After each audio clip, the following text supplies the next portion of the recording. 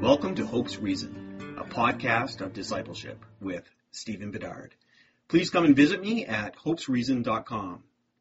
Today's podcast is brought to you by Audible. Get a free audiobook download and 30-day free trial at audibletrial.com/hopesreason. Over 180,000 titles to choose from for your iPhone, Android, Kindle, or MP3 player. Hello, it's Stephen Bedard, and I hope that you've been checking out my website, stephenjbedard.com. I wrote a blog post that at the time I had no idea would be one of the most popular blog posts on my blog, and it was on the differences between Samuel and Kings versus Chronicles. Now, even as I say that, you might think, well, that doesn't sound very exciting at all. And yet I've been amazed over the past 5 years how many times people have come to that post looking for those answers. And it is regularly the most popular post, and at the very least is in the top 5. And I'm sure that if you go to my website, stephenjbedard.com, which right now would be a great time to go and check out that website, it is likely in the top 5, which you'll see in the sidebar. And I find it very interesting that people would be curious about the relationship between these books. And I guess in some ways it makes sense. If you're interested in the Bible and you're taking a look at the Old Testament, you have these collections of books. So we have 1st and 2nd Samuel and 1st and 2nd Kings, and they give the certain history of Israel and Judah. And then right afterwards in our English Bibles, we have 1st and 2nd Chronicles, which seems to go over the same material. Why do we have that? What is going on? What is the point of having all of those books and having all of that repetition? So we're actually going to take a look at what the difference is between these collections of books. And so I'm just going to refer to Samuel and Kings and Chronicles. We'll leave the 1 and 2 out of there because originally they were just their own books and they're only divided up for the length of scrolls. But we're just going to refer to that. So what is the difference between Samuel and Kings and Chronicles? Well, first of all, let's start with what is similar.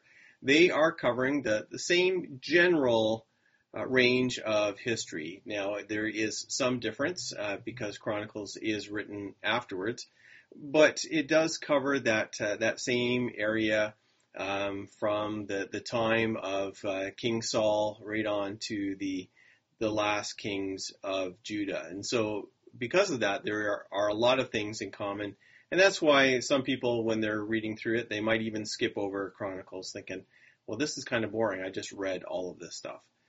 But as we're going to see, they're not actually the same thing. There are differences between them.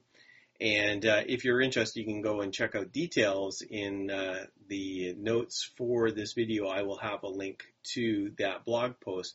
But we're going to take a look at some of the things that are different between them. So the first difference we're going to look at is the fact that they appear in 2 different sections of the Old Testament. You're thinking, wait a minute, what are you talking about? Chronicles appears right after Kings. Yes, in our English Bibles, in our Christian Old Testaments, they do. But in the Jewish Bible or the Hebrew Bible, they don't actually appear in the same sections at all. The Hebrew Bible is divided into 3 sections, and that is the law, the prophets, and the writings. So the law is exactly what we would think. It's the first 5 books of our Old Testament, the books of Moses. Those are the law. But what are the prophets may surprise people, because we have a certain idea of what prophets are. And they actually divide up the prophets into the former prophets and the latter prophets. And the former prophets would include Joshua, Judges, Samuel, and Kings. Now, you might not think of them as being prophetic, but that is perhaps more our limited understanding of what prophecy is. And so the Hebrews would have seen prophecy being closely included into history. And so those are the former prophets, and then the latter prophets are Isaiah, Jeremiah, Ezekiel, and the 12. So what we have as the minor prophets, they're all collected into one book called the 12. And then we have the writings, which are basically everything else, and the final books of the writings are Chronicles. So in our Christian Old Testament, our final book in our Old Testament is Malachi, but in the Hebrew Bible, the final book is actually 2nd Chronicles. So you see that the order is quite a bit different, and we have Samuel and Kings in the section of the prophets, and we have Chronicles in the section of the writings. And probably in the development of the Hebrew canon, the law and the prophets were probably compiled first. They were probably accepted as being canonical first, and then the writings were a little bit later. And so, in fact, some people would say that the writings really weren't finally understood as to exactly which books were going to be in there. The canon wasn't finalized until near the end of the 1st century AD. So after the time of Jesus is when the writings were finally accepted as to which books were included. Now, there's some controversy over that, but the fact is it definitely was after the time of the prophets. So that is one difference. They're in different sections of the Bible, but there are other differences as well. So I mentioned one is the difference in time. The Book of Kings ends at the beginning of the exile. The exile has just started. That's when the book is written, and so it only goes to that section, whereas Chronicles actually goes to the end of the exile and the proclamation that the Jews are allowed to go back to Israel. So that is another difference between them. But there's a different distinction between Samuel, Kings, and Chronicles that many people don't realize, and that is the fact that Chronicles seems to clean up the reputations of some of these kings. And I should actually include another difference there, that in Samuel and Kings, we're dealing with the kings of Israel and Judah, whereas Chronicles really is only interested in the kings of Judah. Now, the kings of Israel do appear, but only as they are directly interacting with the kings of Judah. So it's specifically for the kings of Judah, which makes sense with what I just said in terms of the dating, because it's not Israel that comes back after the exile. It is Judah that comes back. Jews are people from the tribe of Judah. So Jew and Judean mean the same thing. In fact, in Greek, they're spelled exactly the same. So that is something that we need to keep in mind. And of those Jewish kings, as I said, Chronicles seems to clean up their reputation somewhat. And so an example for that would be that of King David. And of course, King David is so important for all of biblical history, whether Old Testament or New Testament.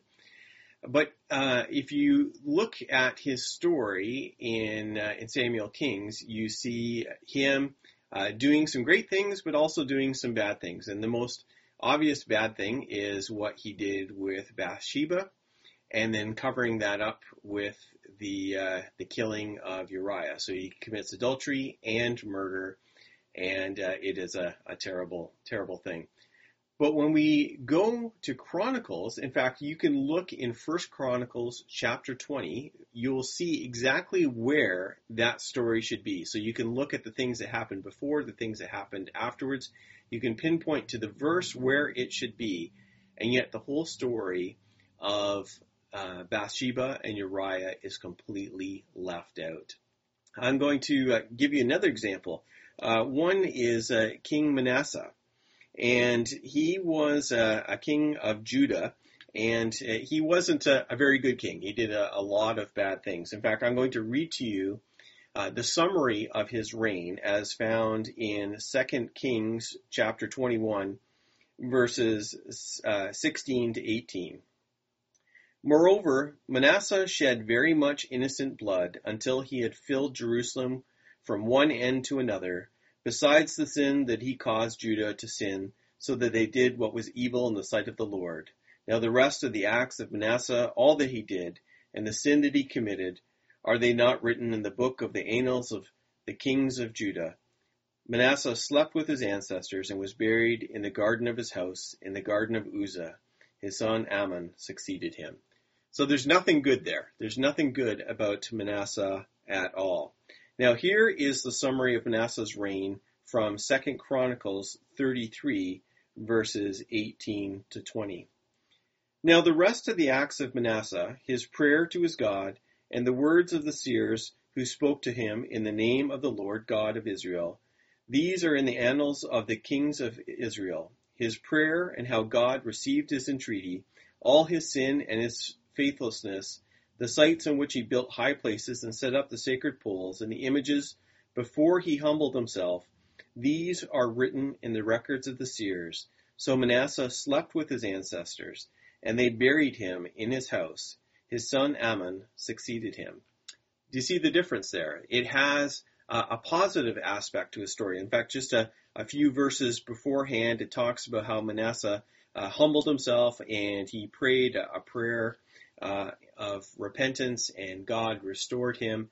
In fact, in the Apocrypha, later on, someone uses their imagination to come up with what that prayer might have looked like. But that prayer is not mentioned at all in Kings, but it is found in Chronicles. And so in general, as we go through, and this has to do with other kings as well, it includes King Solomon and many others, you'll find a very much more positive portrayal of the kings of Judah than what you find in Kings, in Samuel and Kings. And we have to ask, well, why is that? What is going on there? Is that an error in the Bible? Well, I don't think that's an error in the Bible at all. The fact is, Samuel and Kings are written for one purpose, and Chronicles is written for another. So Samuel and Kings is written as Judah is going into exile. And it's a time of repentance. It's a time when people should be aware of their own sinfulness. It is an event that's portrayed as being because of the unfaithfulness of the people of God. And so the author of those books describes the story of the kings in all their ugliness, in all their messiness, so that the people of Judah are reminded of the consequences of sin. Whereas Chronicles is written for a people who are regathering. They're coming back to the Promised Land. They're coming back to Jerusalem and the surrounding area in Judah. And what those people need to know is not so much all the messiness of their story. They're not needing to be reminded about how their leaders committed so many terrible things. What they need is encouragement. They need to be reminded that God is at work in their people and that God is at work in their leaders as well. And so the goal for the writer of Chronicles is completely different. So you can see why that author would focus more on the positive. It's not contradicting what happened before. It's not saying that David didn't do anything bad. It is simply saying that that we're going to focus on the positive here, because this is a crucial time in Judah's history. They're trying to regather. They're trying to build themselves up again. They're trying to become a nation again, and they need to focus on the positive. And the truth is, there are times that we need to be challenged with the negative of our past, and there are times that we need to be encouraged by the positive. And that's what the difference is between Samuel, Kings, and Chronicles. So I hope that helps you in answering that question.